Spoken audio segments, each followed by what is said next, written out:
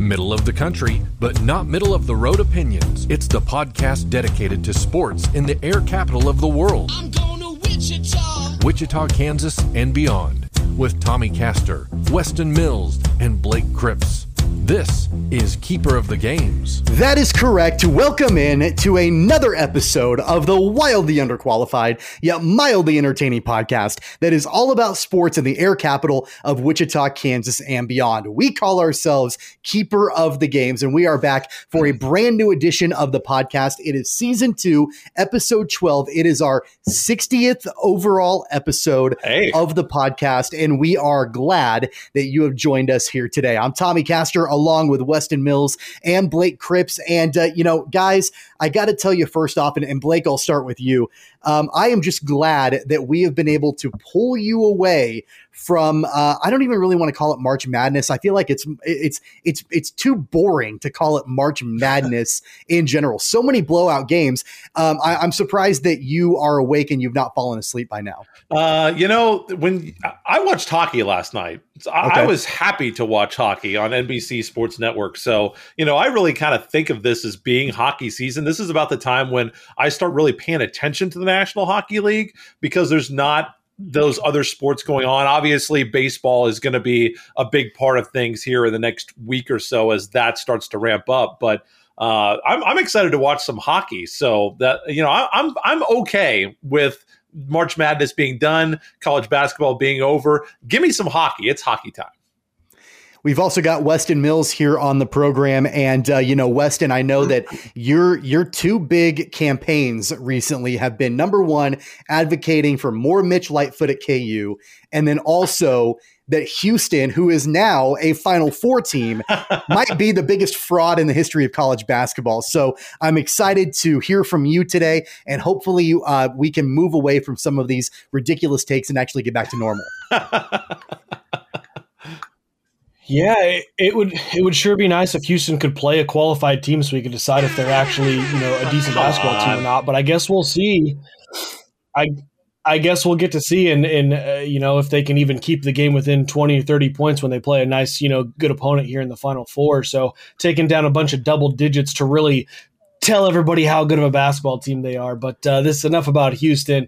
And hey, I'm getting more Mitch Lightfoot. He's coming back for that heralded 6th season. So I just have to have a quick rebuttal. Houston is absolutely a legitimate basketball team. Couldn't be happier for Quentin Grimes. Couldn't be happier for Kelvin Sampson. This was a guy just a few years ago that didn't look like he would ever coach in the college ranks again. And so happy for them. And it doesn't, you don't pick who you play in March Madness. You just have to go out there and play and win. And that's exactly I would love to have my team be the worst Final Four team in the history of the Final Four. I'd just love to be there. That's what I would like. Well, I think if Weston has his say, he would say that Houston is by far the worst team to ever make it to a Final Four. But I think I would absolutely disagree. Wouldn't be right, but. Yeah. Want to remind you to hit subscribe. That way, anytime we have a brand new episode of the podcast, you will be notified. Of course, you can find us on all of those major streaming platforms. We're on Apple Podcasts. We're on Google Podcasts. We're on Spotify, iHeartRadio, TuneIn Radio, Stitcher, Pocket Cast. Anywhere you listen to podcasts, you'll find Keeper of the Games right there. Of course, you can always watch this episode on our YouTube channel just by searching for Keeper of the Games. You can also find us on Facebook by searching for Keeper of the Games, and you can follow us on Twitter and Instagram at COGPod. Our website, by the way, is cogsports.com.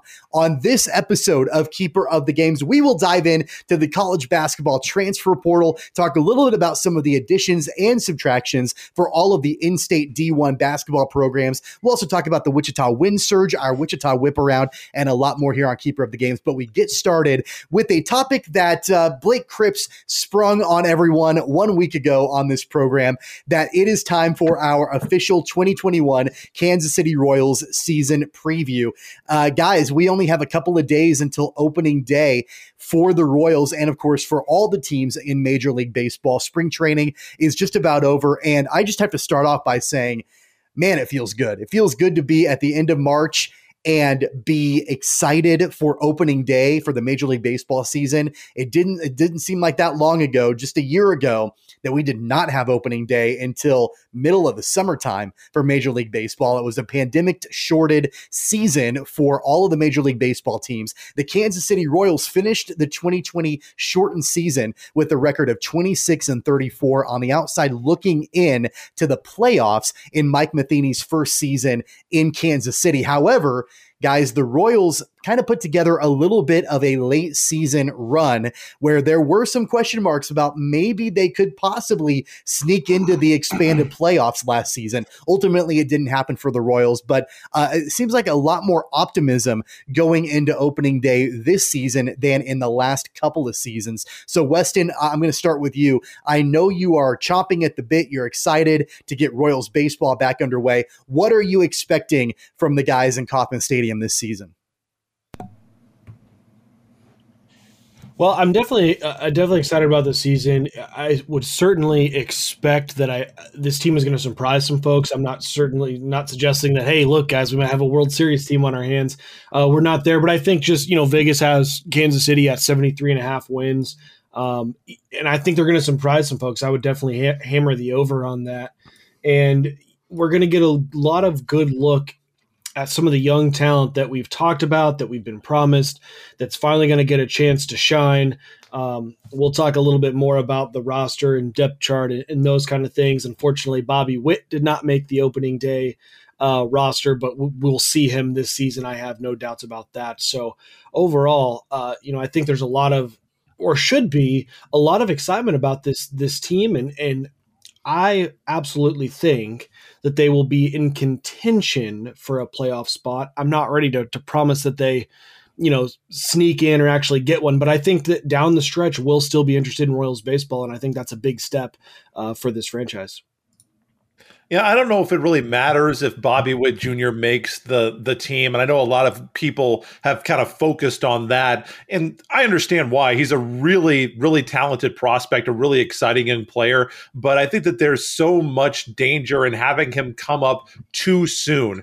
We've seen so many times, especially with the Royals. Take Alex Gordon, for example, where things don't go well. He has to kind of get rehabilitated back in the minors. And obviously, Alex Gordon came back in a totally retooled position, completely different kind of hitter when he came back, and obviously turned himself into a fantastic outfielder for Kansas City. So for me, I don't see the rush in having Witt. He would definitely be a storyline. I think that there's that old adage that, you're not necessarily signing or bringing somebody up to win. You're bringing them up to put butts in the seats, to sell tickets at the stadium. And I get that there's always going to be that component of it. But for me, this is a long-term play with Bobby Witt Jr. So if he needs to sit in the minors for a year, 2 years, and if he's ready in July, bring him up. If the Royals stink and they're out of it and he needs to come up in September or August and the games don't matter, bring him on up. There's no rush. Like Weston said, this is not a make or break year. It's not like the window is closing on Kansas City. The window probably, to be quite honest, and I know Royals fans probably don't want to hear this, the window's probably not even open right now in terms of Kansas City and where they are trying to get to a World Series. So just relax, just take it conservatively, let him develop, and whenever he's ready, and if it's this year, if it's in 2 weeks, or if it's next season even, let him develop and come up when he's ready. So one of the things that Weston Mills is known for on this podcast is occasionally from time to time straddling the fence a little bit, and not fully giving an opinion one way or another. I'm actually going to take that position here on this topic. I'm going to pull a page out of the playbook. Yeah, I'm going to push a little bit on the Royals. Weston is talking about the Royals potentially being in contention down the stretch. Blake's saying that the window is closed for Kansas City this season. I guess I'll just go on the record by saying, and I know this is a huge cop-out answer, it wouldn't surprise me if they were in contention. It wouldn't surprise me if they weren't in contention. I kind of feel like the Royals are a wild card, not necessarily a wild card contending team, sure. but just a wild card in general. Like, I'm not exactly sure what I'm going to get from them. One thing that is very exciting to me, though, about this team, and I'm going to follow up a little bit on our comments from last week when we were talking about Salvador Perez and his new contract that he signed, is just the front office's willingness to go out and spend money if they need to. The emphasis that they have put on bringing in some veterans on this team while they're shepherding up and bringing up that young talent that will, be roaming the field for Kansas City in the years to come. You've got additions like Andrew Benintendi, which, I know that it can be a little polarizing from some folks, maybe aren't fully on board with him, but I do think he'll contribute for Kansas City this upcoming season. Guys like Carlos Santana, who at the very least can provide you some veteran depth, on this team, and maybe even get you, some good slugging, as the season goes on. That's kind of what he's been known for over the course of his career. So I do think that there are opportunities here for Kansas City to come in and maybe play the role of the Cinderella a little bit, maybe play the role of the team that, maybe is going to be picked outside of the playoff picture, but maybe ends up sneaking in. Because we saw that from Kansas City last season. Like I said, down the stretch, they made things a little bit interesting about whether or not they would actually make it into the playoffs. Let's start let's start first off with the offense for Kansas City. So we know the cornerstone is Salvador Perez. We know, and this is a guy that we've not talked about quite a bit, on this podcast, but let's not forget, is the Royal single season home run record holder, and that's Jorge Soler, on this team. Whit Merrifield's on this team. Of course, the newcomers, like we talked about. Blake, are you buying or selling the Royals offense? And then once you answer, Weston, I'll ask you the same question. I think you have to sell just based on their historical averages. They were 13th in the American League in runs last year, and that's even with the great stretch that they had down the stretch, and they were 14th in 2019. The biggest question mark is Salvador Perez. If you look at RotoChamp and what they have him projected at, they have his slash line projected at 261, 297, and 488. So they're projecting him to be a nice home run hitter. They have him projected at 26 home runs, 79 RBIs this season, but not a particularly great average or on base guy. Obviously, last season, his slash line was unbelievable in the very small sample size for baseball, but he slashed 333, 353, 633. If Salvador Perez, he is the biggest delta, I think, for Kansas City offensively. If he slugs over 500, totally different offense for Kansas City if Salvador Perez could do that. I wonder about the mentality of Salvador Perez and whether or not he's going to come into this season fully focused. And the reason I say that is this: Salvador Perez is such a great guy, such a great community guy, all-American, positive attitude. Like, absolutely, we talked about all the reasons you didn't want to sign him last week, but those are the reasons that you do want to sign him, is because everybody loves Salvador Perez. He gives so much back to the community. Like, you never have to worry, is Salvador Perez going to get caught driving under the influence? Is he going to be caught in a place he's not supposed to be? If he's going to be cheating on his girlfriend? I would never believe that or worry about that with Salvador Perez. Leadership in the locker room.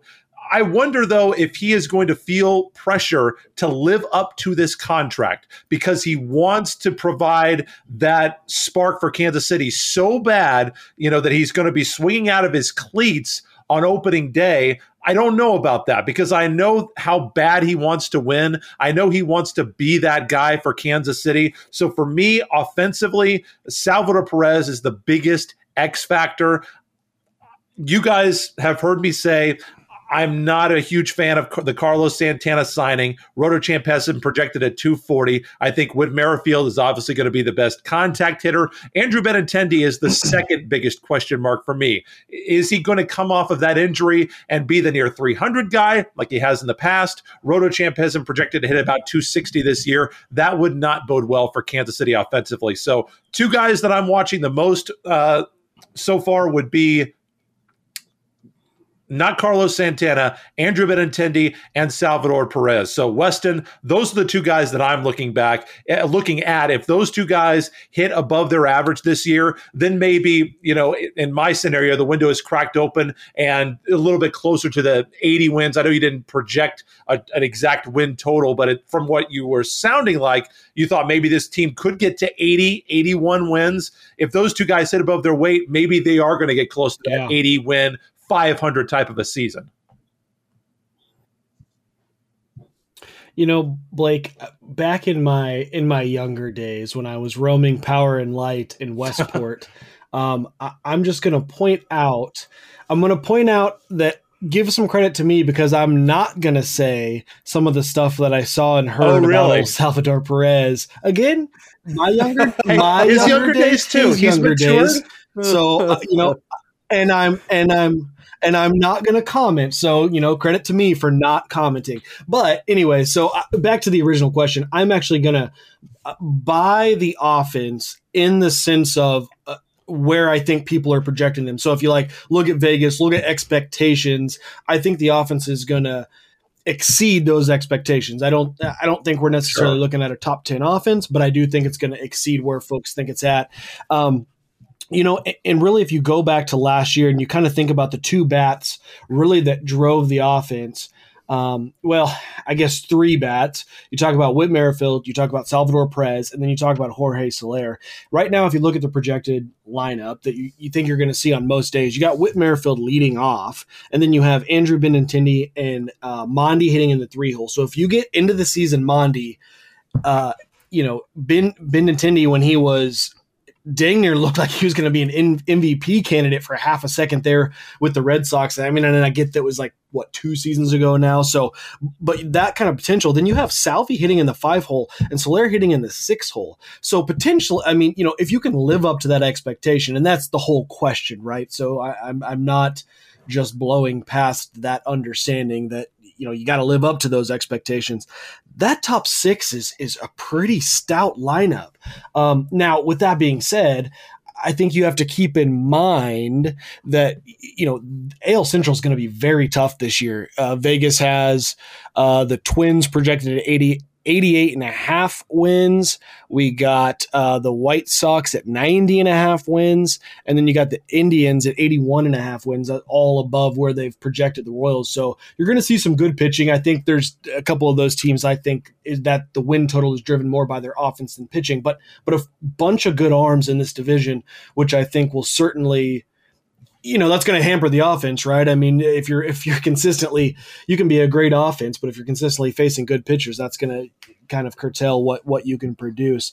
Someone that I'm very interested in, and I think we're all a little surprised that he ended up 1 on the roster and 2 is going to be probably our everyday right fielder, is Kyle Isabel. He was drafted from the Royals as a 3rd-round pick in 2018 out of UNLV, and I didn't even. With all the prospects, he's not somebody that was even on my radar. It just started kind of popping up, and folks were talking about him over the last really few weeks that, hey, it looks like, he could make the everyday lineup. And then, of course, not only that, but, start. So he's going to be an interesting guy. I mean, in his senior year at UNLV, he hit 14 home runs, had 6 stolen bases. So he kind of, he's got can do a little bit of everything. He was on base, 441, slugged 643. So the guy's got a good bat, but that, of course, that was at the college level. And then we haven't got to see a whole lot of what he could do in the minors, as we didn't have a season last year. And then prior to that, he was, very early on in his growth and progression. So he's going to be interesting. I mean, he's going to hit out of the 9-hole. That's not certainly, someone that I'm looking to. You don't need the 9-hole to produce, but I think he's a very interesting prospect, especially since the Royals and Mike Matheny and Dayton Moore have identified someone that they think, is kind of a hidden gem here. So I'm excited to see this offense. I think you're right on. I think Salvi, drives this. I think there's a ton of potential. It's just a matter of whether they can live up to the expectations. Couple of names offensively for Kansas City that we either have not mentioned so far or we've mentioned a little bit, but who I'm kind of keeping an eye on. First off is Adalberto Mondesi.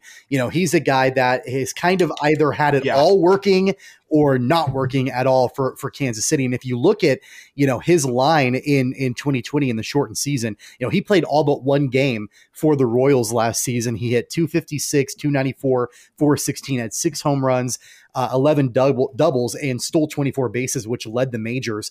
What's funny about that line, that's a pretty respectable line in 59 games. What's funny is that I think that the majority of people that watched the Royals would have said that Mondesi was pretty much in a slump for most of the season. In fact, Weston, I think you and I talked about that a few different times on this program last season about how it seemed like Mondesi was sort of in a slump, although he did end the season well. He batted in the month of September, 356/408/667 with 6 home runs, 6 doubles, and 16 stolen bases. So he had a great September, ending that season on a high note.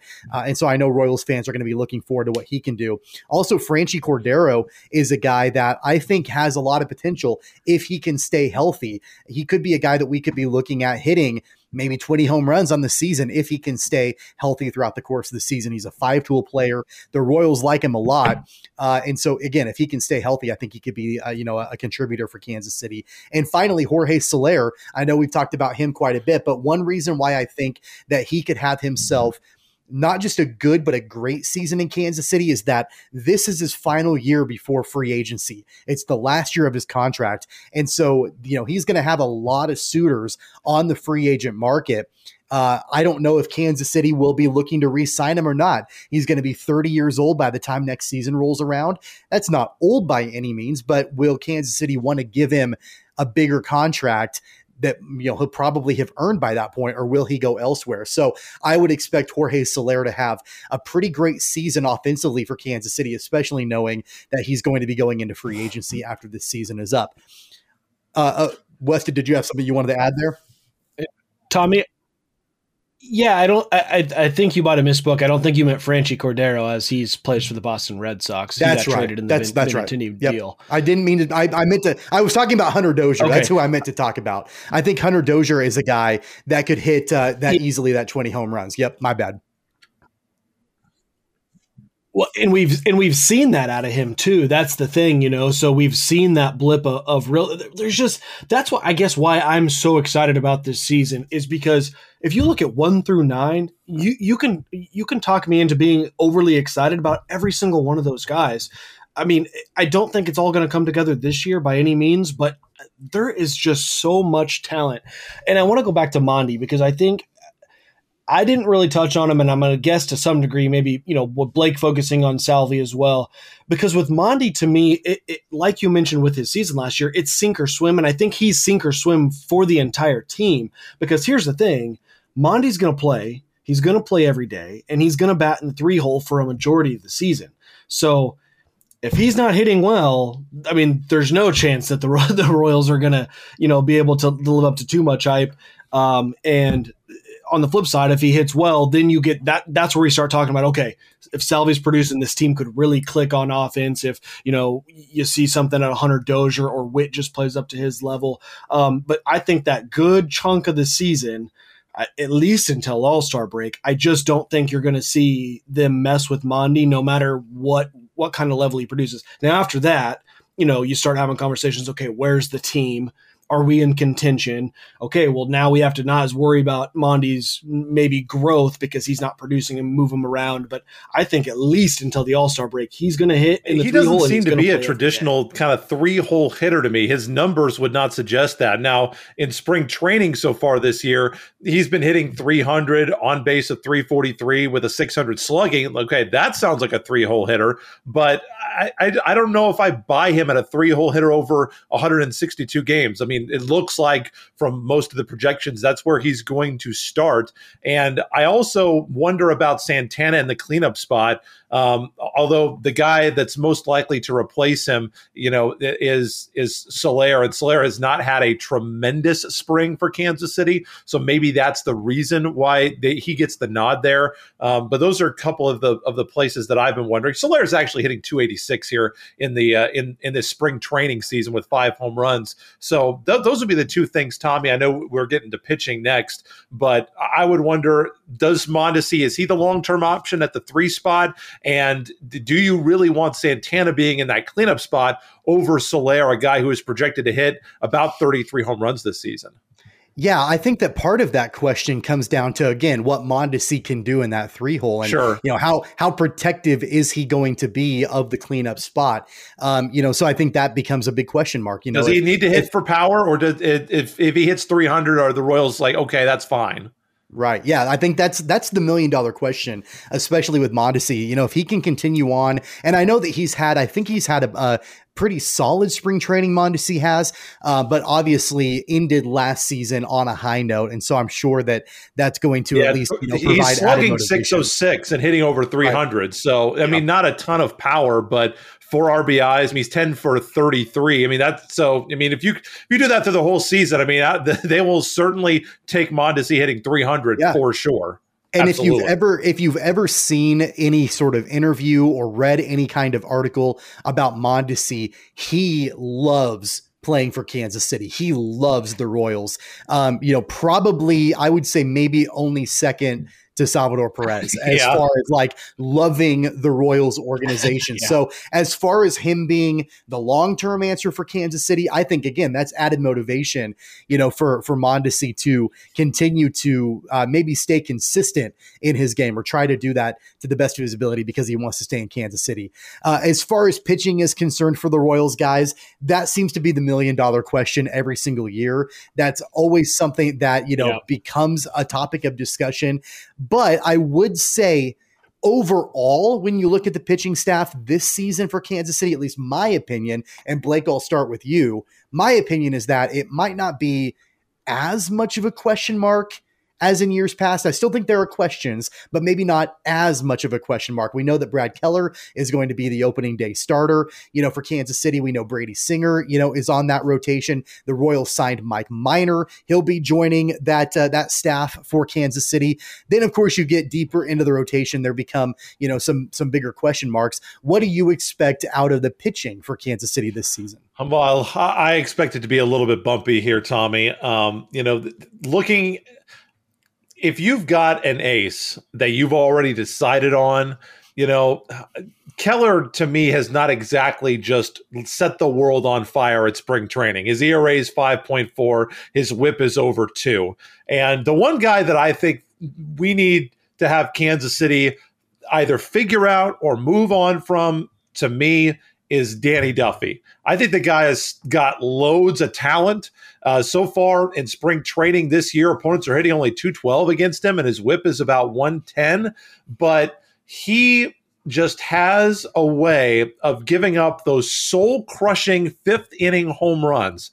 And his strikeouts have gone down each of the last 2 seasons. They're way down from his high in 2016. He's lost about 2 miles per hour on his average fastball velocity, and he's giving up about 2 home runs every 9 innings, which if you extrapolate that out over a whole season, that would be by far his highest. And that's always been the thing with Danny Duffy that's been so frustrating, is he'll go along and he will be absolutely nails for 4 2/3 innings, and then all of a sudden the wheels will come off in the 5th inning or in the 6th inning, and you just can't ever rely on him to get to the 7th inning. Can he finally turn the corner and be that left-handed guy that you can rely on for Kansas City to not give up that big hit? Ervin Santana out of the bullpen has been absolutely amazing in spring training for Kansas City. Wade Davis is back. Can he get back to his old form? He hasn't really touched that dominant HDH World Series form the last few stops that he's had, and I think he's had some injury problems too, Weston. So I think for Kansas City right now, I'm not expecting this to be a real smooth sail to begin the season for Kansas City. The bullpen definitely was a strength last year. Can they come back? And can the guys, mainly if you're looking at Holland, Hahn, and Barlow, those are the three guys that really had good, productive 2020s out of the bullpen for Kansas City. I think they will rely on them. But from the starter, I don't know how I feel about Brad Keller. His 2020 was great. ERA under 2.5. He had a great 2020. But as I've said, Tommy, very small sample size, hasn't exactly lit it up in spring. And Weston, I think it's time to see Danny Duffy take the next step. I want to see the next step from Danny Duffy. If not, maybe it's time to move on. Well, I'm glad that you spent some time talking about Danny Duffy, because as much as I fanboy over Mitch Lightfoot, I think I fanboy just as much over the Duffman and Danny Duffy. And if there's anybody who loves being a Royal as much as Salvador Perez or more than Alberto Mondesi, it's Danny Duffy, Mr. Bury Me a Royal himself. He's a great guy. Gotta get a lot. He's out a of great Duffy. guy. I have nothing against Danny Duffy. Love Danny Duffy. I actually ran into him at a CVS one time. His dog sniffed me and he apologized. And I said, "Don't worry about it." It's always about Weston. That's my Danny Duffy story.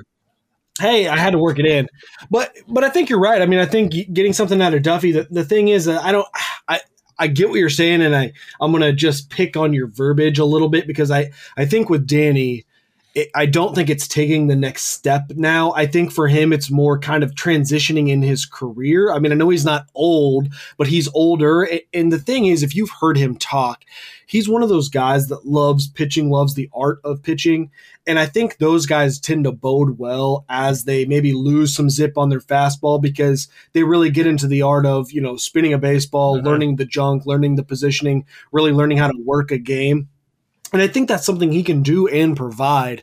But certainly, I do think he is important, because I think the difference in having 3 starters that you feel really comfortable with and 4 is really a huge difference for a team. I mean, they're going to have a 5-man rotation, but really I think getting solid production out of 4 makes a big difference when you talk about a season-long win total. So I'm excited. I do think Brad Keller, I think he can develop into an ace. I think he's the guy that you want to see take that next step and either develop into an ace, or otherwise you're kind of looking at some of your younger guys that eventually are going to take over that lead, that opening day starter type role that Brad Keller's in. So for me, I think the biggest guy to keep an eye on is Brady Singer. Is he going to be that guy that we drafted? I think it was the 3rd pick. I think he was the 3rd pick overall. A solid spring, maybe 4th. Yeah. So absolutely. So he's kind of that, that guy that could really take that next step and develop. I think, he was actually drafted with the intentions of being an ace, where Brad Keller, he was a Rule 5 guy. And not that you don't hope for the best out of those guys, but I don't think you're really getting anybody out of that draft expecting them to become an ace. So, it's kind of bonus with Keller, whereas you're expecting Singer to develop into that ace role. And keep in mind, too, and I think this is why the Royals are in a good position with their pitching staff. I do think that's definitely the question mark. I think that's going to be the weakness to this team. But if they can get some innings early on and kind of develop, get through the season, win some baseball games, they've got some younger guys on the way, right, that maybe can step in. You can think of a couple minds. You think of Jackson Kowar. You think of Chris Bubich. Certainly, Asa Lacy's going to be there eventually. I don't think he's a this year guy. Maybe very late, probably next year. But you got some guys that are going to be ready to slide into that role if Danny Duffy doesn't work out, if you don't get the best version of Mike Minor, and certainly whatever question marks you have with Jake Junis. But the starting rotation, I think, to me, is a little bit more of a concern. It could go drastically one way or the other, as opposed to, I think we kind of know what we get with the bullpen. I think it's going to be a middle-of-the-road bullpen. I would be surprised, honestly, if it developed into an elite bullpen, or the other way. I would be pretty shocked if it was a bad bullpen. I think it's just going to be kind of middle tier. Is that good enough to contend, though? All the way through. And I think really – well, see, and that's kind of where I struggle with – I think they're going to outperform expectation. I think they're going to be in contention, but I'm not ready to say that they could actually grab a spot. And I think because the bullpen, because of the starting pitching is going to be, I actually like the starting 9 or 8. I like the infield and the outfield, but I'm just not convinced about the pitching staff.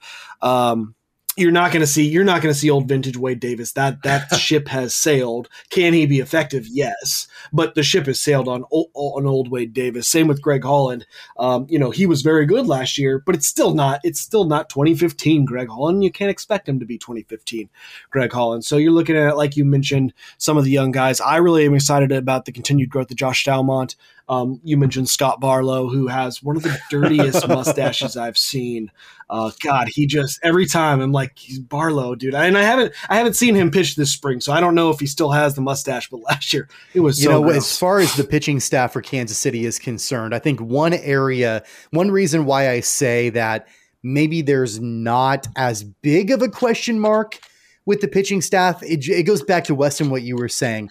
At least they've got some options. They have more options this year than I remember them having in years past. Almost every time you got to, the fourth time, around the rotation, or the fifth time in the rotation, you just had no idea what Kansas City was going to do. It was kind of a patchwork pitching rotation, and that went on for a while for Kansas City. So now at least you've got options. You mentioned a lot of them.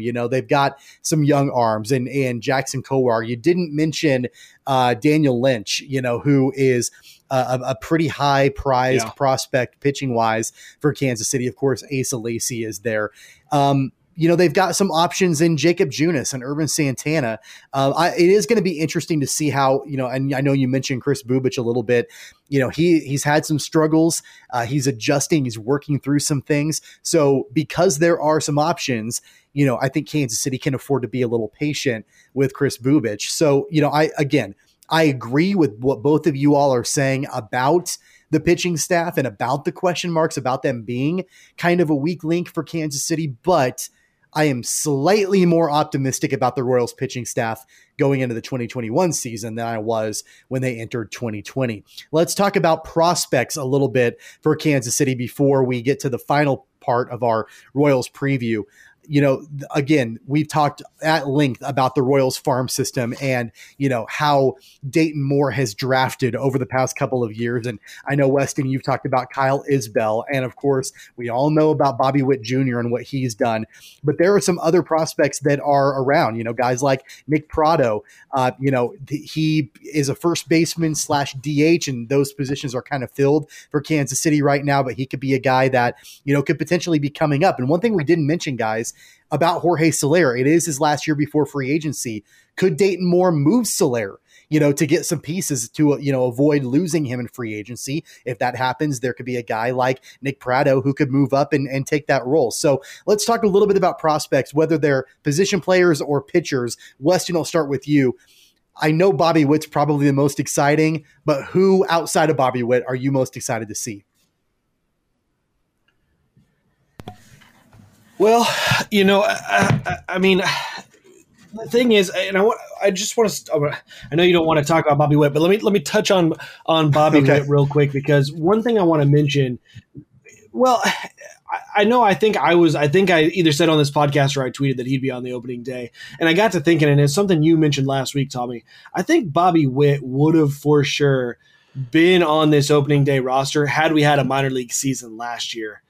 I think without being able to see what he's done at all in the minors, there's no amount of home runs, OBP, slugging that Bobby Witt could have done to skip straight to the majors. So, I think that's kind of one of the biggest things there. But I'll tell you, someone who was on the roster last year that I'm still interested in who didn't make it is Nicky Lopez. He's someone that, you talk about guys that could move. Whit Merrifield could move. What are you going to do with, Bobby Witt's kind of a natural shortstop. You got Mondi. Where does he go? How does Nicky Lopez fit in there? He showed a little bit of flash last year. They say he has the tools, right? But we just didn't see a whole lot. You could kind of see the defensive side out of him.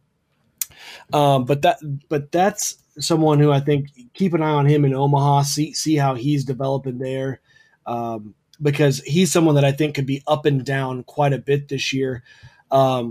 The catcher, and I'm going to botch his name, Maybreeze Voyera.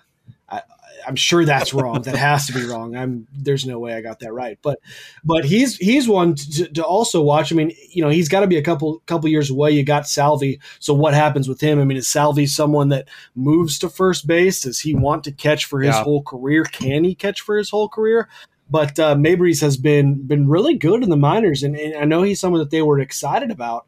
So I think, keeping an eye on him is certainly, and you always got to keep in mind with the Major League Baseball too, right?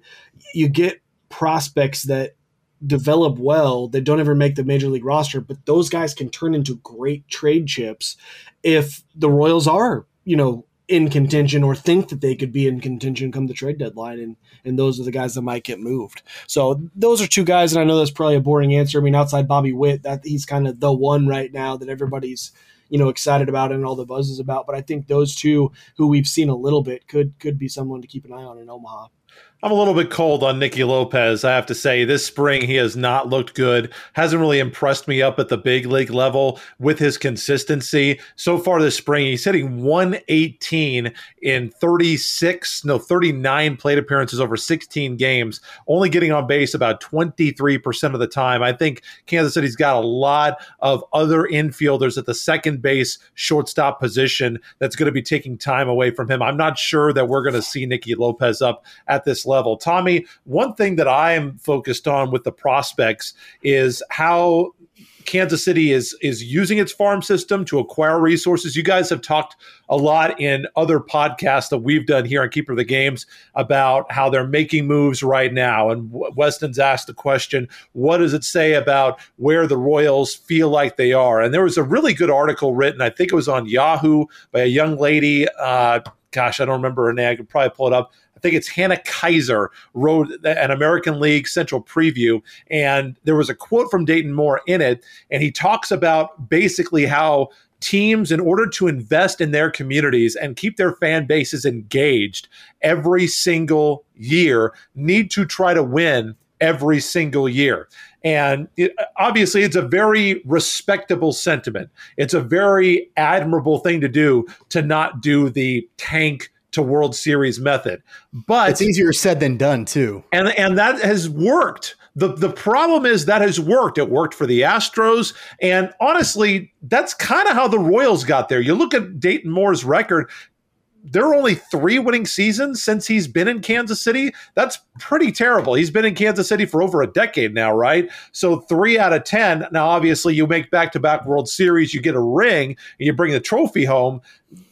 A lot of losing is forgiven, especially in a place like Kansas City that had done pretty much squad douche, except for 2 years with Tony Pena after the last World Series. So I wonder, is this the correct approach for Kansas City to take? Because right now, at least with the economics and how baseball works, maybe not how we would like it to work. We would like all the teams to compete and try to win every year and never have that season where, like the Royals had, where they're really, really terrible for a couple of years, or those seasons like the Astros had, where they were just absolutely Kansas football level awful for a couple of years before they were able. Obviously, it worked out. Both teams paid off. It paid off for both teams. They punished their franchises and their fans for a couple of seasons, but they did get the carrot at the end. Royals had a fantastic, probably the best 3-year run in the history of Royals baseball, got a World Series. Astros came back, had a great 2-3-year run, got to the World Series, and both teams won the hardware. So is this the correct approach for Kansas City? And Tommy, this is a franchise that can't afford to make mistakes. It's not a big payroll like the Dodgers or the Red Sox or the Yankees, where if they mess up, it's fine. The Steinbrenner family lineage will just pump in $100 million more and they'll go on their way. Kansas City doesn't necessarily have that. And that's not a criticism of Royals ownership, because I think that they have shown, at least this year, while I may not agree with some of the money that they have spent, they have certainly not, pinched their pockets, let's say, closed, to not make an effort to field a team that's going to make an attempt to win this year. But is that the right decision? I don't know that. Royals fans, you'll have to let us know. You can follow us on Twitter at CogPod. Would you rather the Royals absolutely stink for 4 years and have 3-year, like 1 3-year run every decade? Or would you rather have the Royals be competitive, 75 to 85 wins every single year, and then maybe once a decade you're going to pop up to 90, win a division, and go to a World Series? I think at this point for the Royals, Tommy, that's about the height of the expectations you can have. I don't know how this is going to work out for the Royals economically. That's the number one thing that I'm interested to see over these coming years, how the Royals use their farm system and how they leverage that with the veterans that they bring in as they try to, apparently, they're going to try to go against the grain of tanking and then getting to the World Series that way. Okay, so we've done our Royals preview. We've looked at the offense. We've looked at pitching. We didn't really talk a lot about defense, but that's They'll not as figure it out. sexy. Yeah, not as sexy than to talk about home runs and wins and losses and saves. But we've also talked about the prospects. Now, before we move away from this preview, I'm going to put you guys on the spot here for a second, because we've played very nice during this preview. We've just kind of talked about what we think and what our opinions are on the season. Haven't really disagreed on anything. Now it's time to actually get into sports talk for a second.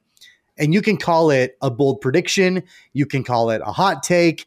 I want to know one major, big, bold opinion for the Royals 2020 season. That can be a record. That can be where they place in their division. It can be about an individual player accomplishment. It can be about whatever you want it to be. But I want a bold statement, a bold opinion about the 2020 Royals season from each one of us. And if you guys need some time, because I can tell you mine first. I don't know. I'm not paid to have bold opinions, Tommy. I'm paid to have correct opinions on this show. Okay, well then what's your boldest correct opinion then? I'll let you go first. Well, I don't know how bold is this opinion because I think this is about what they're projected. And I don't know. I don't think that Weston, I'm going to be a little bit more negative than Weston is. I'm thinking Kansas City is a 75 win team. I think the Twins are going to win the division. RotoChamp is a lot less high on Chicago than Vegas is. I think you said, Weston, that Vegas has the White Sox at 91 wins or so. RotoChamp has them projected for 84 with the Indians at 83. I think the Royals are going to finish fourth, 75 wins. If I have to go with one really bold prediction, I guess my boldest prediction would be Salvador Perez. Okay. God, I don't even know if I believe this. What about Salvador Perez hitting 300? Is that bold enough? I think he can do it. I'm not sure I really believe that, but maybe at the end of the year I can point back in this and we can all agree on how big of a genius I was if Salvador Perez does hit 300. But that would be pretty incredible. Maybe that's the boldest thing that I can somehow somewhat get out on a limb on. I'm a pretty heavy guy. You need a really thick limb to hold me up, Tommy. Weston, how about you? Bold prediction for you. I'll let you go. I'm still thinking about mine. Okay, so here's my bold prediction. You guys remember a Royals player by the name, I'm going to go back in time here, by the name of Angel Berroa? I do remember that name. Remember Angel Berroa? Those were not good years if I remember correctly. So Angel Berroa won the American League Rookie of the Year in 2003. He was the last Royal to win the Rookie of the Year. My bold prediction, Bobby Witt Jr., American League Rookie of the Year in 2021. That's my bold prediction. When do you think he's going to get called up? I don't think the Royals are going to hesitate to bring him up. I think he's going to start in the minors, but I don't think that it's going to be all that long until they decide to bring him to the big league club. I think he could have easily started the season with the major league team. So I don't think it's going to be. That's a good question, and I don't know. That's not my bold prediction. My bold prediction is just that he's going to join the team, and then he's going to win the American. For him, he's got to play. You can't bat 10. This is an extra hitter in high school baseball. Okay, well then what about Nicky Lopez? Maybe Nicky Lopez gets demoted down to AAA or something, and Bobby Witt Jr. comes up. They move, Witt ends up playing more second base at that point, and then Bobby Witt Jr. comes in. So I'm going to say that he's going to win the American League Rookie of the Year and be the first Royal since 2003 to win that award. Weston, you got one? Yeah, so and I was just kind of trying to put the numbers on it. So I'm all in on Mondi having his breakout year, and I think Mondi this year, I think he hits 300. I think he has 25 home runs, and he steals 25 bases. Wow. And I think the stolen bases is the easiest to get to.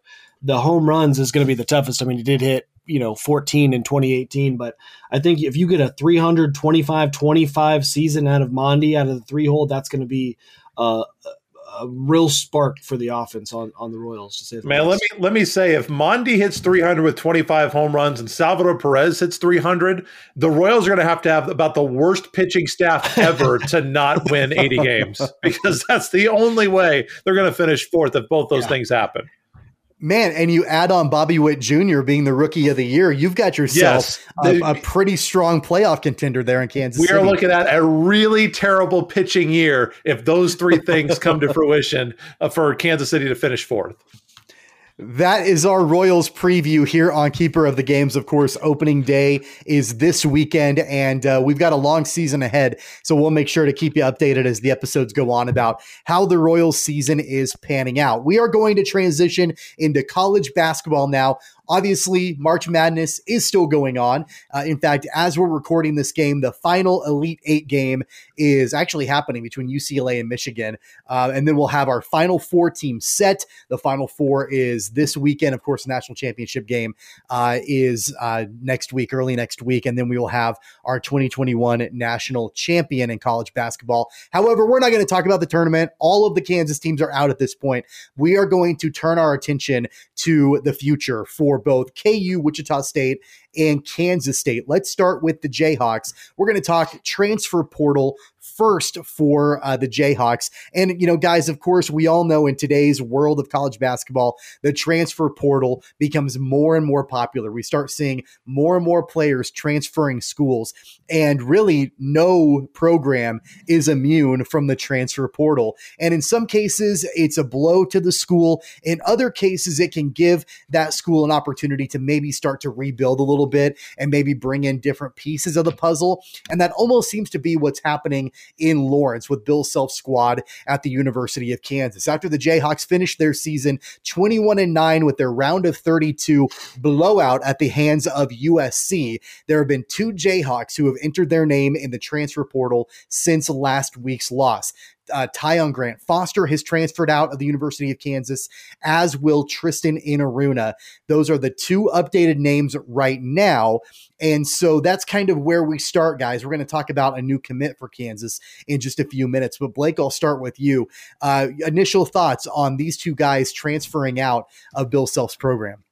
I thought that Grant Foster, I liked his athleticism.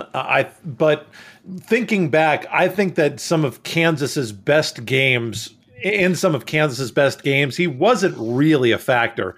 Tristan Enaruna was very gifted. Everybody said he had all the tools to be that kind of a guy, but I don't think he was ever particularly locked in that well defensively. Only shot 23% from the three-point line, not a great assist-to-turnover ratio.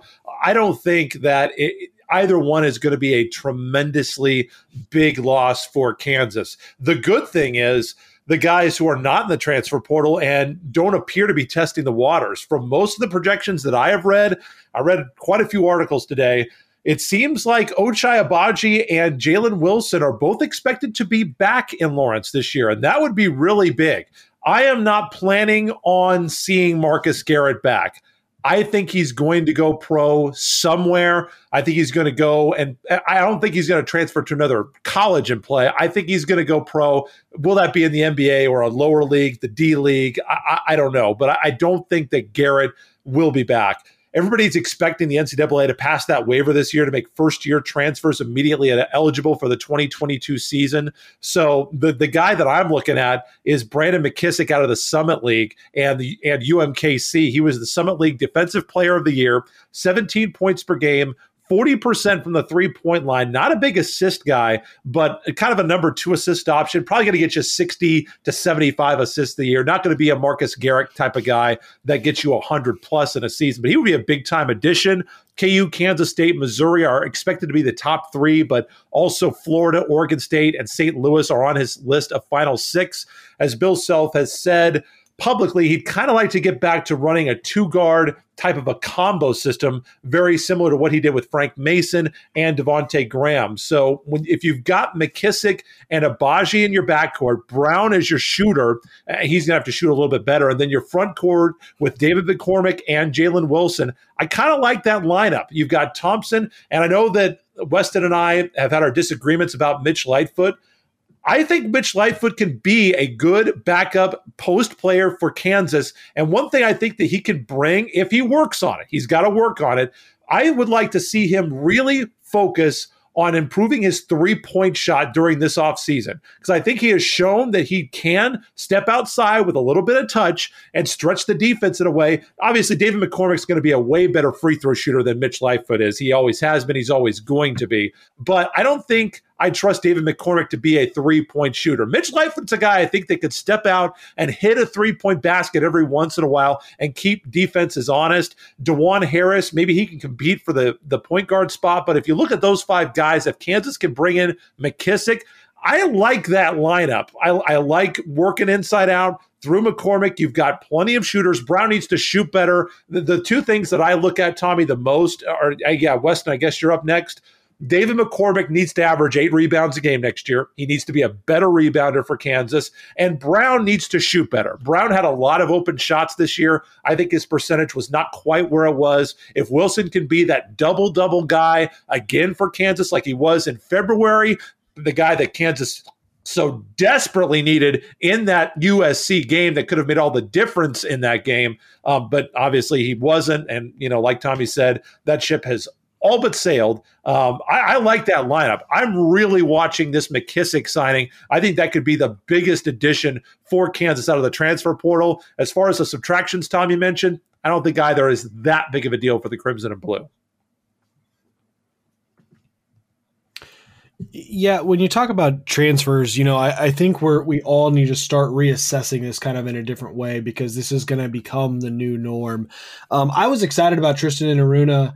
I don't think it's a huge loss for the program, and particularly I think it's almost more important that a program like Kansas has spots available, as you're going to start to see more and more often some of these mid-major schools that have their best player goes, hey, okay, I am good enough to play in a Power 5. I want to go play in a Power 5, and then you can snag some really good talent that way as this process gets to be almost commonplace, I think is what we're looking at. So I really like Tristan Enaruna. I'm not disappointed that he's leaving, and I certainly understand. I don't blame any of these guys. I can imagine it would be hard as an athlete to come out of high school. You were by far and away the best player on your high school team, go to a program and not play, and you only get 4 years, So I don't blame any of these guys for wanting to go to a program where they can get that PT. That certainly.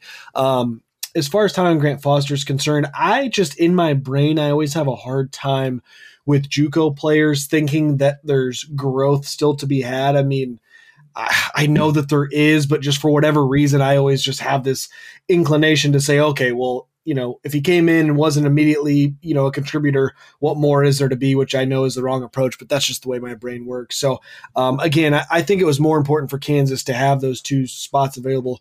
You talk about McKissick, you talk about other players that are going to throw their name into the transfer portal, and Kansas is always going to be a great landing spot for guys like that. So, I'm excited about that, the potential of those guys coming in. And I think, like I said, the transfer portal is going to be such a huge tool for programs to utilize moving forward. And I think last year, I know we talked a lot. I think I was very open about, oh my God, there's 7 guys transferring or whatever the number was for Wichita State.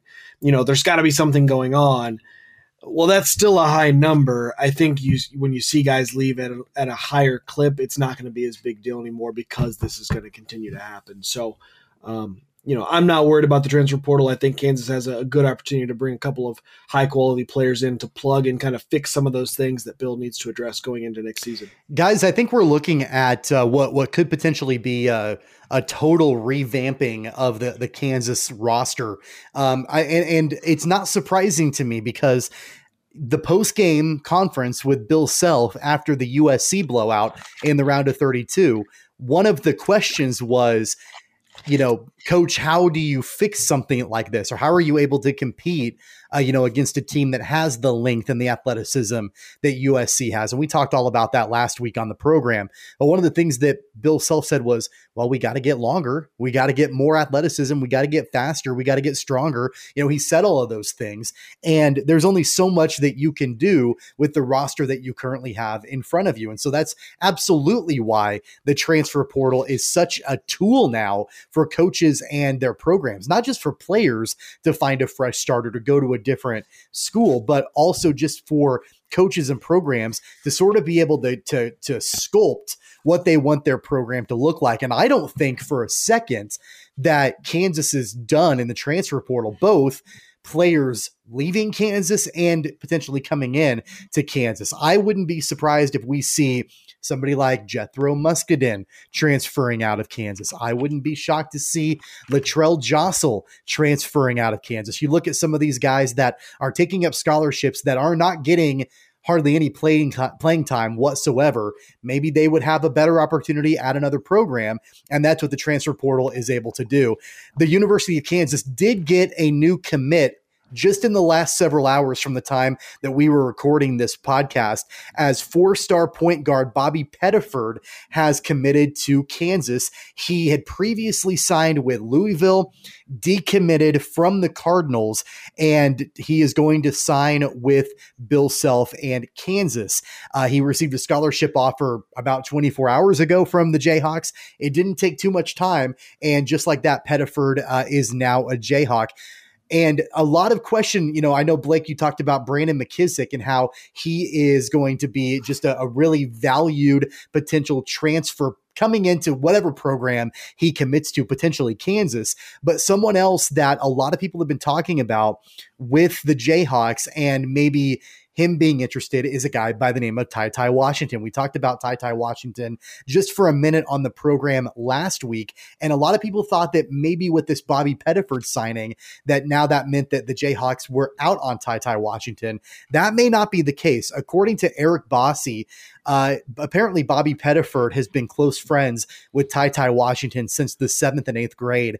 And apparently Ty was the first person that Pettiford told and is actively recruiting Ty to come to Kansas. So we could be seeing even more additions to the Kansas squad. So I guess, my next question for you, Blake, would be, we've talked about the potential transfers coming in. What about these guys that have committed previously elsewhere, have decommitted, and now are committing to play for Bill Self? Oh, it's absolutely going to be a thing that Bill Self can do. And remember, Bill Self has also been a guy that is very willing and happy to go and get guys who are veterans, who are not necessarily the young guys like McKissick, like the guy that you mentioned, who have been in, or who are basically underclassmen, first or second year players. Yeah. Remember, he brought in Tarik Black. Tarik Black wasn't a superstar by any means, but he played a role. He was a big man in the middle, very post-heavy player, stayed inside the paint, provided defense and rebounding for that Kansas team. It was a big part of that team's success.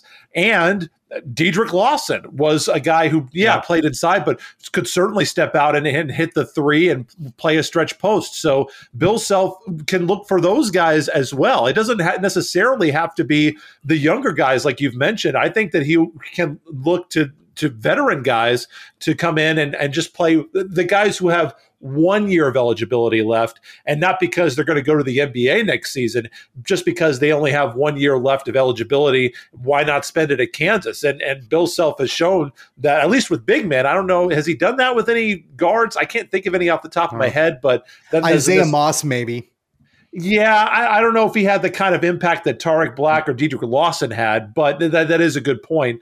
But he's shown the ability that he can bring guys in for 1 year off of another program and integrate them in the best way possible. Because, Tarik Black, like I've mentioned, when you transfer to a new spot, and like Weston said, this is going to become more and more it's going to happen more and more often. Kids right now, and it's not just kids. Let's stop blaming the kids for everything. It's parents too, and it's us. We want everything now. We don't want to wait. We want to, get our relationship now. We want to be happy now. We want our money now. We want to get rich now. We don't want to wait or work for anything. And it's the same thing with these college kids.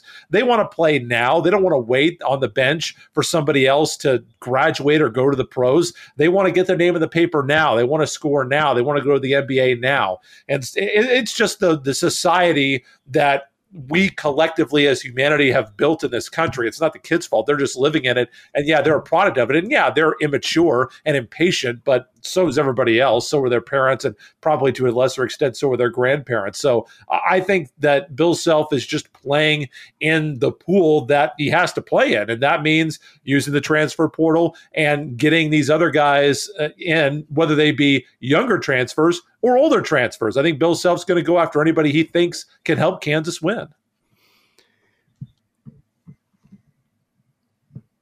Weston, any thoughts from you about the commits and who's coming in for Kansas? No, I mean, kind of just the same stance as before. I mean, Bill Self, I mean, you can always trust in what he's doing, and we saw that there were some pieces that were needed. But you also got to remember, too, this is college and not the pros. You can expect growth out of every single guy in the Kansas program that's returning. I mean, you get way more growth on a year-to-year basis in college than once guys get to the pros. Of course, there can still be improvement, and there is, but it's not the same as in college. Those guys really shape over the 4 years that they're on campus. So, expect some growth out of the guys that are already there. I think there's going to be great pieces coming together, and then it's just a matter of, what scholarships are available to who can come, because Kansas is always going to be a top destination for, anybody in the nation. So one final note about Kansas before we move on to the other in-state schools. And you guys might disagree with me. I know Blake doesn't really give a damn about recruiting classes as a whole, that it doesn't really matter until they get on campus and start to contribute. But can we please when I say we, I mean nationally, everyone collectively, can we please stop this ridiculous narrative that the NCAA investigations are hampering the recruiting for the University of Kansas? With the Bobby Pettiford commit, that puts Kansas's recruiting class for 2021 at 5th nationally. 5th. I think Bill Self would take that recruiting class any day of the week and twice on Sundays. 5th in the nation. And I don't think he's done yet with commits coming in for next season. So I understand the stance about let's wait till they actually get on campus. Let's wait until they start playing a game. Let's wait until they're there. And I get all of that. But as far as the narrative of recruiting being hampered or hindered because of this NCAA investigation, it's bogus. It's false. It's people wanting to drum up a false narrative to try to get clicks. And I'm tired of it. I think it's Kansas State fans, honestly, and I don't really get it, and it's not all Kansas State fans, but it's funny when I see fans, like they'll post the shot of the 3-pointer getting blocked by Hakeem Warwick, and it's like, oh, look at that, look at the J. It's like, I don't go around posting pictures of Texas A&M scoring in the Big 12 championship games. Like, what do you do? That doesn't even matter to you. And also, can I throw a little shade at Kansas fans? Because I heard from some of them, like, oh my gosh, the KU's recruiting class is only ranked 22nd in the country. Just shut up, okay? If you don't want Bill Self as your coach, go be a Kansas State fan or go cheer for Kentucky. I don't really care who you go cheer for. If you don't trust what Bill Self is doing and you're going to put more stock in what somebody has the recruiting class ranked as, get lost. We don't need you here, okay? Bill Self is going to do what Bill Self needs to do. I believe, I don't know if I speak for everybody else on this show. I believe in Bill Self. I like Bill Self as my coach. I want Bill Self to continue being my coach for as long as he can stand and actually coach the team. So I don't want to hear about, oh my God, KU doesn't have a high enough recruiting class. Get lost. It doesn't matter what the recruiting class is ranked. Let's see where they stack up at the end of the year. And from my perspective, Kansas has the top 3 winning percentage behind Gonzaga in the last decade. So, I mean, Bill Self's finding something that works here. So don't worry about where the recruiting class is ranked. Let's worry about what they do when the games matter, when it tips off in November, and where they finish in March. I've got nothing to add to that. Blake, I just sit back when Blake goes on his recruiting rants. I really think that, Blake, I really think that Weston has just kind of been taking a nap over there during this show. I mean, he is a new father. I think we've caught him off guard a couple of times. Well, I mean, I don't know. Blake goes on his recruiting rants. I don't know what you want me to add. You know that I think it's important. I think it shows something about the program. Let me be clear. No point in going into it, so. Let me be clear. I understand that, and we've had this conversation the most dramatically about Kansas football. I understand that recruits are the lifeblood of any athletic program, whether it be Newman University or Washburn University, or heck, let's just be honest with just 3 of us in the room. KSHSAA, you didn't hear me say this. It can be the lifeblood of some high school programs too, okay? I'm just being real with you here. I understand that it is. The point is, I'm not going to waste my time worrying about the recruiting class and where it's ranked, because Bill Snyder in Manhattan won a hell of a lot of games with a bunch of nobodies that nobody cared about, that nobody wanted, and he got them into a couple of seasons where they had real national championship aspirations and real BCS bowl wins. The best years of the Kansas football era that they've ever had were with a bunch of 2-star guys from Mark Mangino that nobody cared about, who thought were any good, and Todd Reesing. Why would you want him? He's like 4 feet tall. Who cares about him? He can't play. He's not big enough. He's not fast enough. And, KU won the Orange Bowl. How did that happen? So I just don't care. I understand that you need the guys, but I'm not worried about the number of stars that they have or where they're ranked. I want the right guys for the system, but whether it be whoever the new coach is, when it was Les Miles for his system, maybe it's going to be this new interim coach, whoever it is. Maybe Jim Harbaugh is going to come back. I don't know who KU is going to hire as football coach.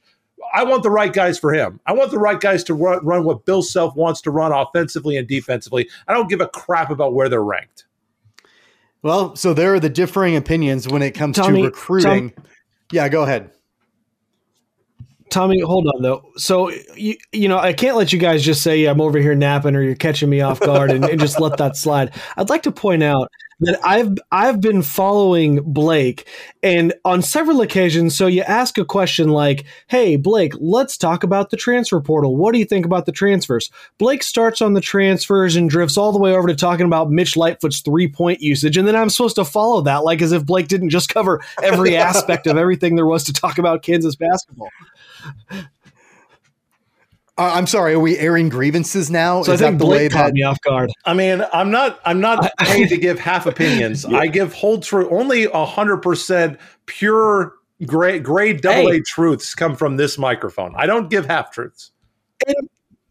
And listen, by no means am I saying, hey, Blake needs to reel it back in. I'm just saying, by the time you got to me, then I went, well, shoot, what am I supposed to talk about now? That's all. Well, how about next time I go to you first when we talk about Wichita State, which is where we're going right now. I'm still going to fill my time. So you talk as long as you want. I got stuff to say. All right. We're going to transition into. I know that. We're going to transition into Wichita State. So, again, not any program is immune from what's happening in the world of the transfer portal, and the Shocker program is no exception to that. There are currently 4 players who are in the NCAA transfer portal for Wichita State: Isaiah Poorbear Chandler, Trevin Wade, Jaden Seymour, and Trevin's older brother, Trey Wade, announced that he will not be returning to Wichita State next season. He does have 1 year of eligibility. I think a lot of Shocker fans thought that it was unlikely that Wade would return because he was a senior. I'm not sure. A lot of people thought that he would not be returning, but still going to be playing college basketball and going to another program for his final year of eligibility. A 5th player, Craig Porter Jr., originally had his name in the transfer portal, but then took his name out. So, Weston, since you have made it clear you would like to go first, what are your thoughts on these players transferring out of Wichita State and the fact that Craig Porter Jr. will be returning? Yeah, I think Wichita State's position is pretty similar to Kansas's in the sense that I don't think they're losing anybody that you're overly disappointed in. I think losing, Trey Wade's production is probably maybe the biggest loss, but like you said, I don't think anybody was expecting him back anyways. So, that's was already figured in. I think the biggest development with Wichita State transfer portal is certainly Craig Porter Jr. He's somebody that I'm really excited about. I know Coach Brown is really excited about as well. And to see that, I think there was, was it all of maybe, was it 2 days or was it even less than 2 days in which his name was in the transfer portal before he decided to come back? But yeah, so obviously, you're looking at a junior guard, someone that really contributed this past season. So I think the continued growth of him is someone. It's an important role of what he played, and you would certainly expect his game to grow, into the next year, and to keep this core group together that really put this season, that led us to the American Championship.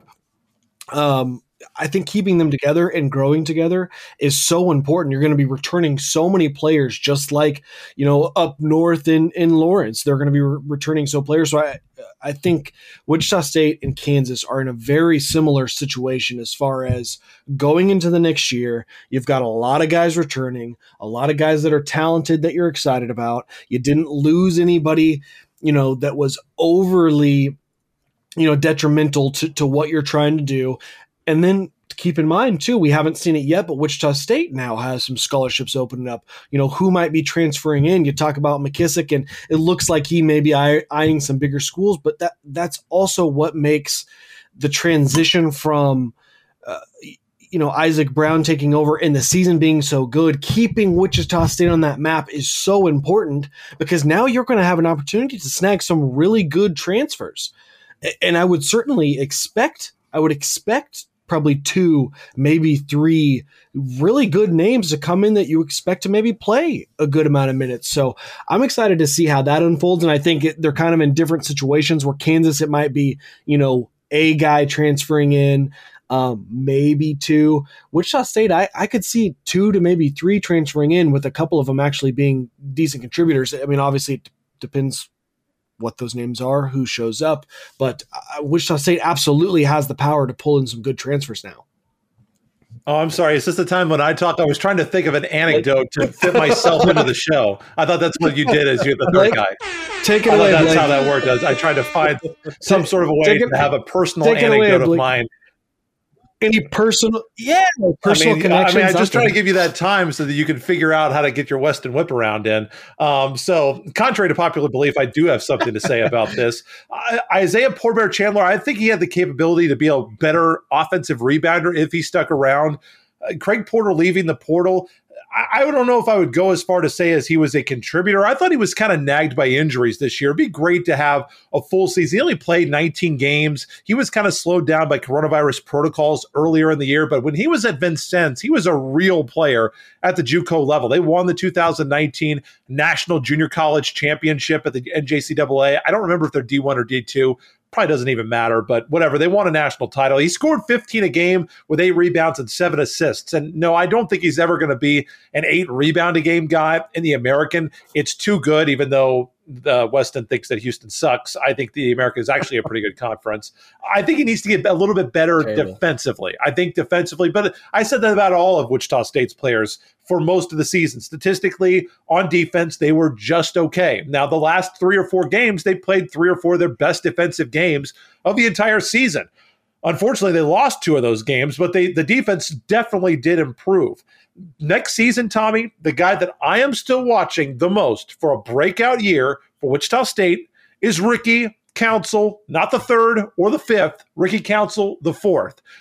I am excited about a guy that came in, played 16 minutes a game, and shot 44% from the three-point line. Now, he only attempted 27 all last season, but especially if Gilbert does not come back. Gilbert has not been a good three-point shooter. He's shooting under 29%, and he took 97 of Wichita State's 530 attempts. Those are shots that would open up for Ricky Council. Can Council be as good of a distributor? That is a huge question mark, because Council, 20 assists, 23 turnovers, and Altery Gilbert was at like 91 and 50. So his assist to turnover was absolutely tremendous. And if you're asking me, Gilbert also led Wichita State in steals. He's a guy that I want to come back. And that's one that I don't think that we have heard one way or the other whether or not he is going to come back. I think it's unlikely. You think unlikely? I think it's unlikely. I think it'd be a real big bonus for Wichita State if he does come back, because I think he can provide that more defensive pressure out on the perimeter. I kind of like he and Dexter Dennis comboing, with Gilbert guarding the best, maybe the best ball handler, and Dexter Dennis taking the best offensive playmaker. Dennis, while maybe not able to guard as many positions as Marcus Garrett, I think can guard guys that are a little bit bigger and longer than he is. So I like those two guys in the backcourt.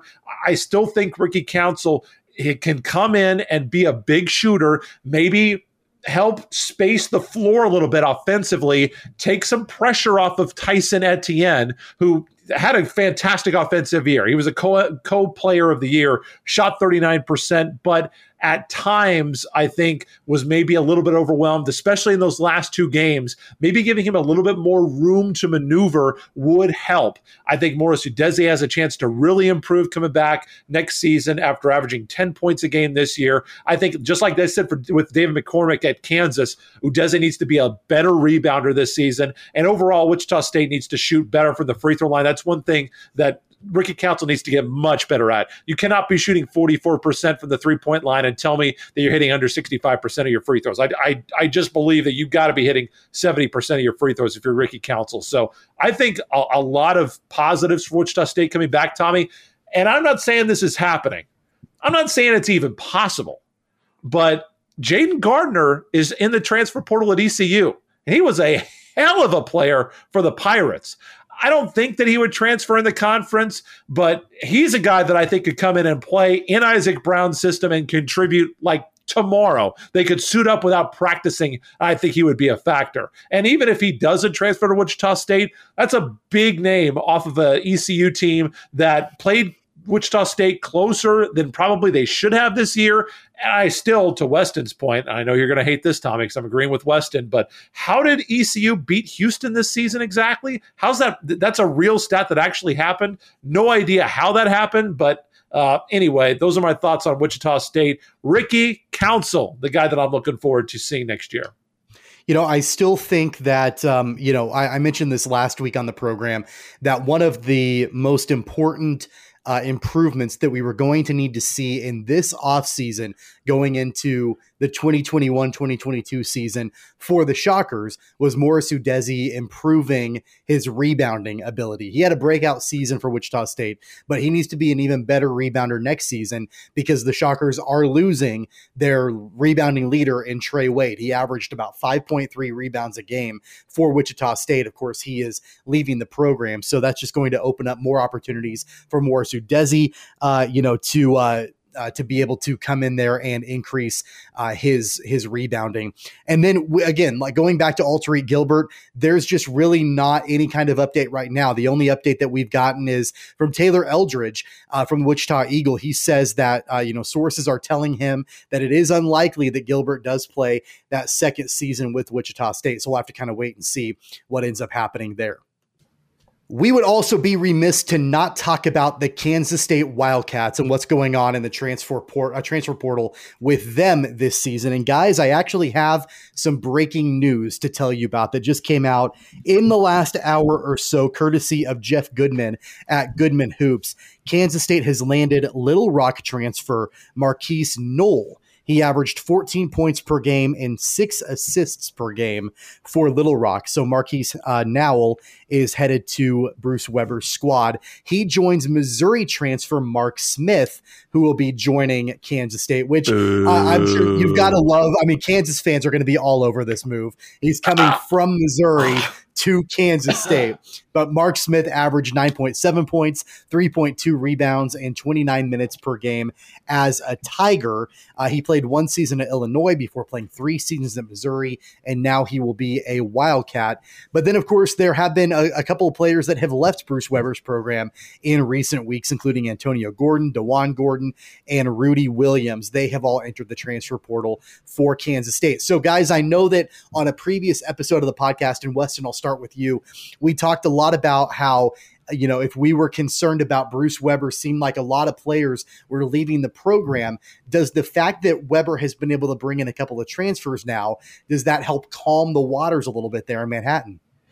Yeah, I think it certainly does. I mean, I think because there's two conversations, right? It's what he's doing, players exiting, coming in, how is that going to translate to wins? And then also, what is the response from the Kansas State fan base? Because as we've all talked about it through the course of whether it's discussing Kansas State, Wichita State, donors drive these college athletics so much. So I think that for sure keeps folks in Manhattan or around Manhattan happy, knowing that they're bringing folks in.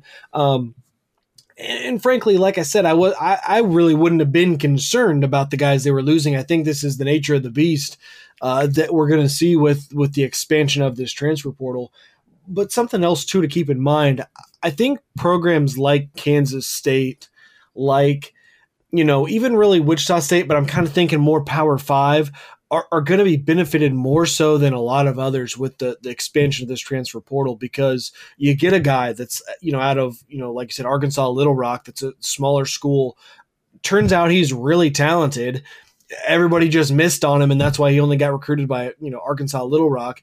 Now has that opportunity, and yeah, you know, Kansas State hasn't done well, but they're still Power 5. They're still Big 12, and I think there's going to be a lot of young athletes out there that think, or and maybe rightfully so, go, I need to be in a Power 5 if I want to make it to the next level and go play professionally. I'm not going to get drafted, you know, even be averaging 20 a game, you know, or whatever it is out of this small school that no one's heard of. But if I go and kind of show out at a Power 5 school, even if it is Kansas State, who's not winning in the Big 12 right now, you know, I think that presents a lot of opportunity for transfers. So I think you're going to see Bruce Weber, who has shown that he can recruit, he can bring guys in. He has this likability with his players, at least initially, that I think is going to be good for him bringing guys in. So you got to be excited in Manhattan to see that you're getting some guys that have produced on that level. And frankly, I think what was exiting, you know, is not of significant loss that you should be overly concerned about. So I think it's a net gain for the Wildcats over there in Manhattan. I don't think that being Power 5 is that big of a deal anymore. All the games are so accessible on television. Guys are not a secret anymore. John Moran out of Murray State got drafted. Heck, going back, way, way back. Anybody remember a guy by the name of Dwayne Wade who led Marquette to the Elite Eight? Not in the Power 5. I mean, you don't think that Grimes out of Houston in the Power 6 is going to get drafted? I think that he is. So I don't know if that's going to be a huge deal. As it pertains to Kansas State, I liked DeJuan Gordon a lot. I'm with Weston on the others. Antonio Gordon, Rudy Williams. Don't think those are going to be that big of a deal. DeJuan Gordon, though, 9 points a game, 6 rebounds a game. I think a pretty good rebounder for his size. Only shot 22% from the three-point line this year. Kind of struggled through injuries. Williams had 5 points and 3 rebounds a game. Kansas State finished this past season winning 4 of its last 6, and it was DeJuan Gordon who said, hey, I see this team being the number 1 team in the country next season. So why would he leave if he's that? If you think you're going to be playing on the number 1 team in the country, and you can say, well, okay, well, it's just a young kid. He doesn't know what he's talking about. We just talked about how kids, you know, are young and they're impatient and they're impulsive. And, you know, let's be honest, a lot of college kids aren't that smart either. Not that I'm calling DeJuan Gordon an idiot or anything like that, but, you know, they don't necessarily know what's best for themselves. They don't necessarily act in their own best interests all the time. But if you think you're going to be on the number 1 team in the country, why would you leave that program? So if you're a Kansas State booster or fan, I think that you have question marks about that. I do think that Mark Smith headed to Kansas State is a good move for Kansas State and for Mark Smith. I think he can slot into Bruce Weber's kind of offense. I think that he could be a bigger scorer than he was because he had scored over 10 points per game. I think he was technically at about 9.7 points per game this year for Mizzou. Mike McGuirl coming back, obviously. He'll be the leader, the elder statesman, the Perry Ellis of the West in Kansas. 12 points a game, all Big 12, and deservedly so for Kansas State. Play with a lot of heart, great attitude. He's the leader that Kansas State needs after a very disappointing and disgruntling season. Supposed to redshirt his freshman season, but got pulled into action because of the injury. So he's kind of getting that redshirt year back. So he was planning on being able to play an extra year anyway. Big part of that Elite Eight run. He needs to shoot better, though. McGuirl shot 9% worse from the field this year and about 9% worse from the three-point line this year compared to his junior season. For Kansas State to get back on track, he's going to have to get closer to that 40% three-point percentage, I think, for Kansas State to really have that lift offensively. The positive, though, Tommy, and I know that you don't care about Bruce Weber, and you think Bruce Weber's a bad coach, and you don't want to hear anything good about Bruce Weber, but if you like Bruce Weber, Kansas State fans, you do have the nucleus of your late rotation that was starting and winning games and playing competitively back. You've got Miguel, you've got Bradford, and everybody on the podcast likes Nigel Pack. So you've got those guys back for Kansas State. So if you believe that Bruce Weber is your guy, you've still got reasons to be optimistic for what you've got back next year. I don't know if I share your optimism, but you do I see the reasons why you would be optimistic. It's early, and there still is time, but there still is work to be done for the incoming recruiting class for Bruce Weber. Last season, he had a pretty decent recruiting class. It was ranked 35th nationally. Right now, his incoming recruiting class is ranked 106th nationally. He only has one signed letter of intent, and that is from center Logan Landers out of Cedarburg, Wisconsin, who is the 224th nationally ranked player in the country. So that's the only letter of intent right now. Again, it is early. There is some time for Bruce Weber.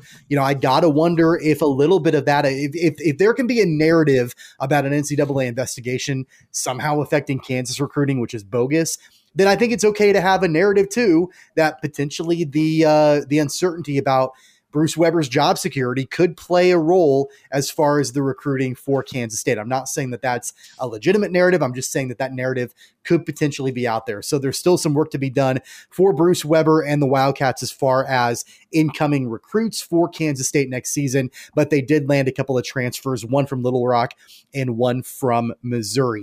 That's our update as far as the recruiting and transfers are concerned for KU, Wichita State, and Kansas State here on Keeper of the Games. And we are going to go ahead and hit the music and get right into our Wichita whip around here on Keeper of the Games. And guys, I am going to start. My Wichita whip around story is all about the Wichita wind surge. This has been out for a little while now. We haven't mentioned it on the podcast, but it is worth mentioning that the Wind Surge, they do have their season schedule set. They released their 2021 regular season schedule for all 60 home games. Opening night for the Wind Surge will be on Tuesday night, May 11th, when the Wind Surge take on the Amarillo Sod Poodles. Sorry, the Amarillo Sod Poodles, the AA affiliate of the Arizona Diamondbacks. Of course, the Wind Surge will open their season a week prior on the road, taking on the Springfield Cardinals. Wichita is going to host 12 games each month, the months of May through September, and the season concludes on September 19th. So, guys, real quickly, I know we've got a couple of other stories on the Wichita Whip Around, but real quickly, how excited are you that we've got Wind Surge Baseball, the season schedule set? Blake, I'll start with you.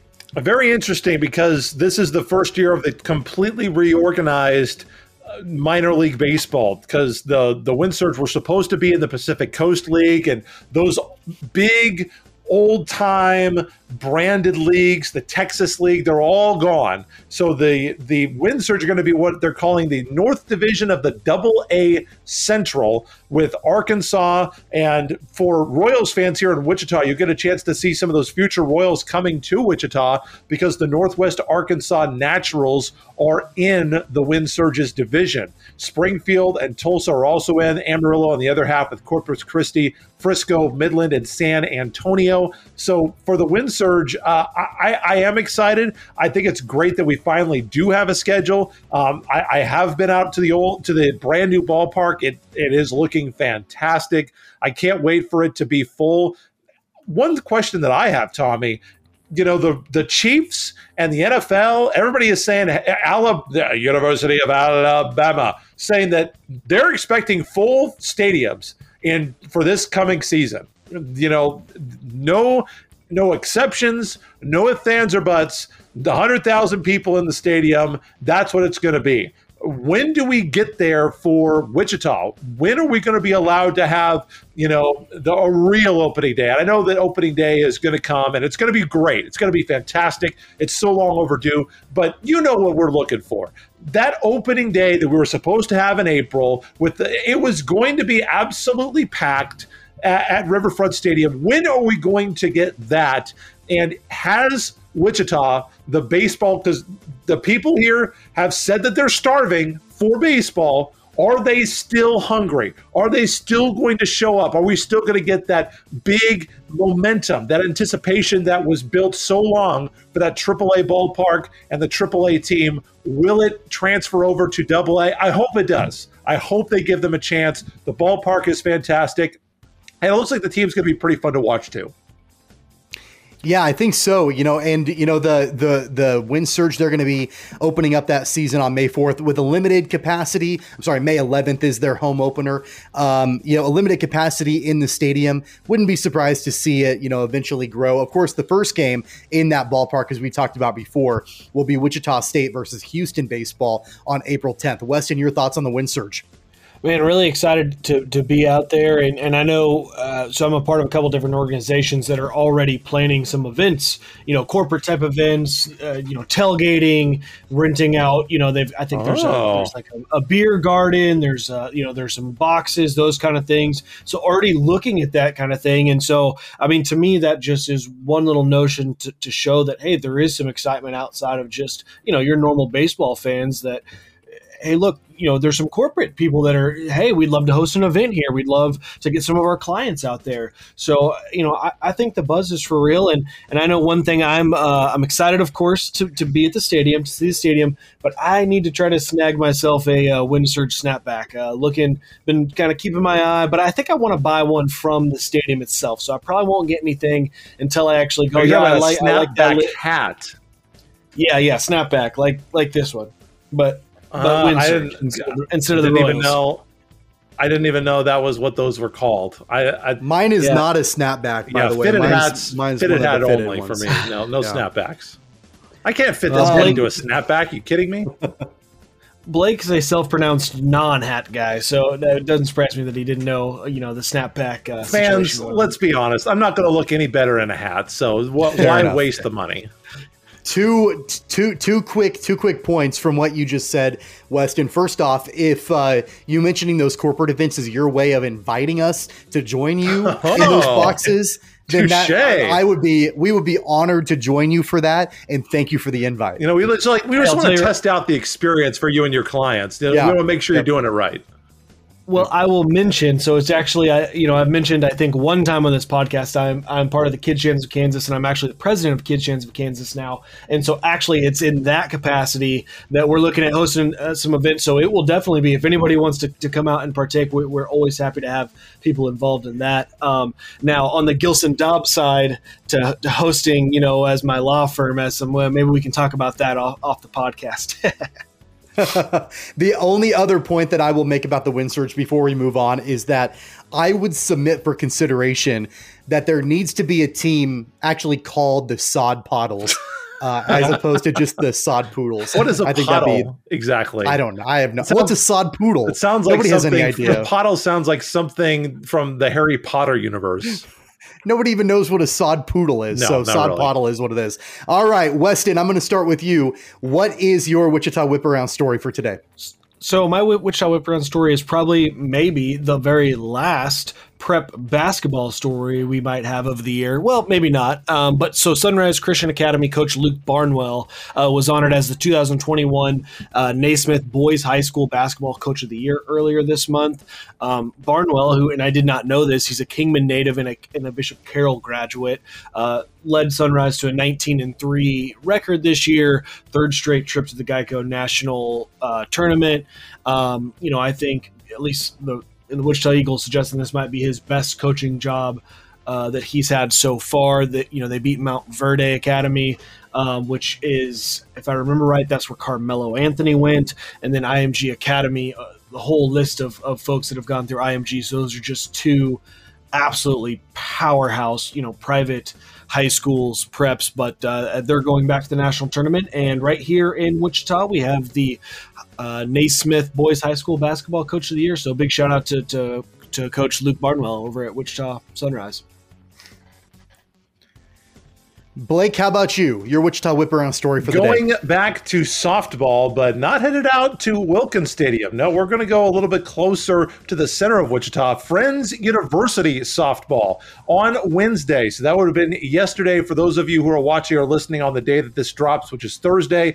Had a big-time trip up to play the Braves at number 23 Ottawa, and they absolutely destroyed OU in these games. Run rule in game one. Can I interest you in 12-0 Falcons in 5 innings? You played so bad, we don't even let you come to bat in the last 2 innings. Haley Waters, 5 scoreless innings, scattered 3 hits for the Falcons. And then they backed that up 9-3 in game 2. McKenna Mitchell, Carolyn Dallimore, each had 2-run dingers for Friends. Ottawa entered today, guys, the number 23 team in the country. They were 21-3, 8-0 in the Kansas Collegiate Athletic Conference, and they had the KCAC player and pitcher of the week. And Friends said, hold my beer. We're going to beat your brains in on the road. How do you like that? Friends is 17-10, now 6-2 in the KCAC with the wins. They're going to McPherson. Actually, check that. I believe that it is 7-2 in the KCAC with the wins.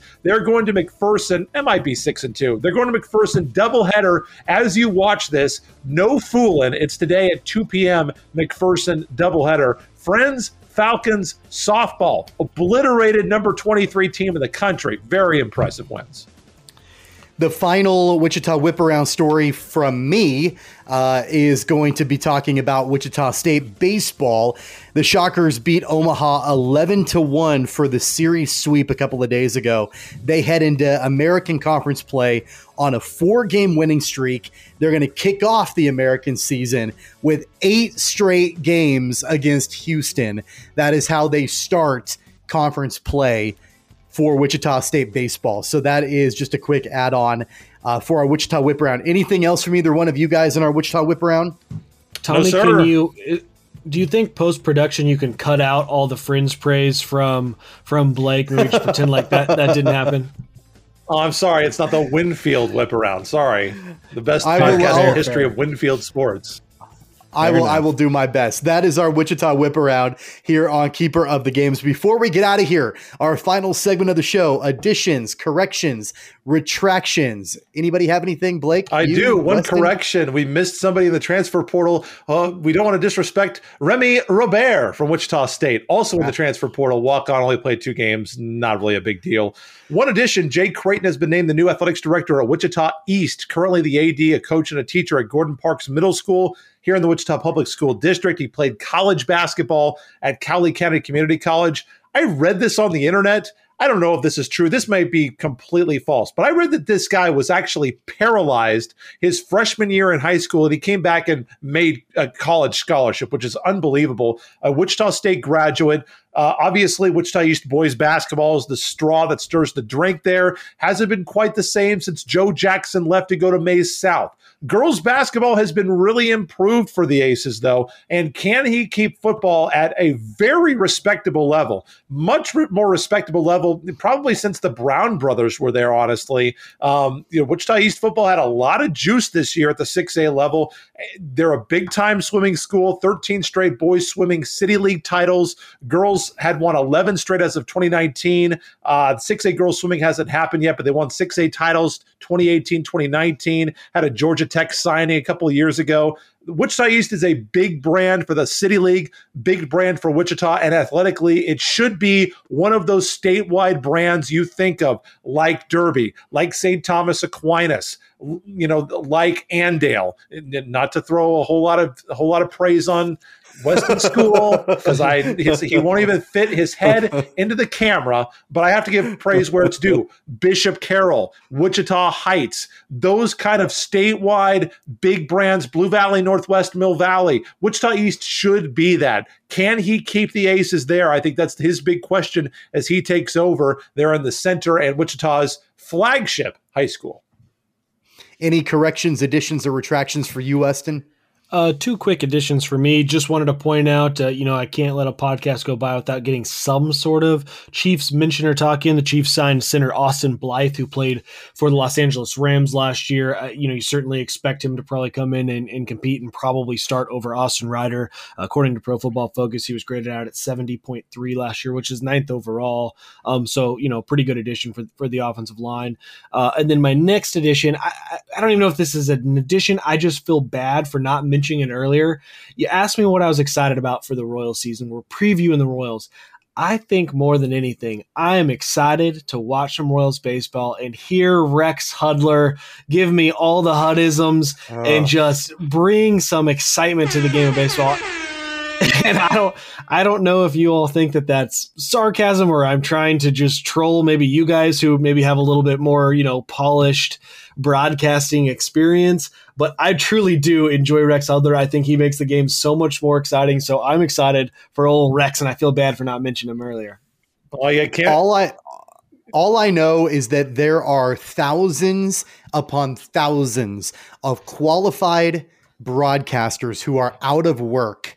And guys like Rex Hudler and Bill Walton have jobs. I don't understand. Oh, come on, Ryan. It's going to be so exciting. Billy Bob with barbecue sauce. Hey, go ahead and rake. It's awful. It's so love bad. Me some Rex.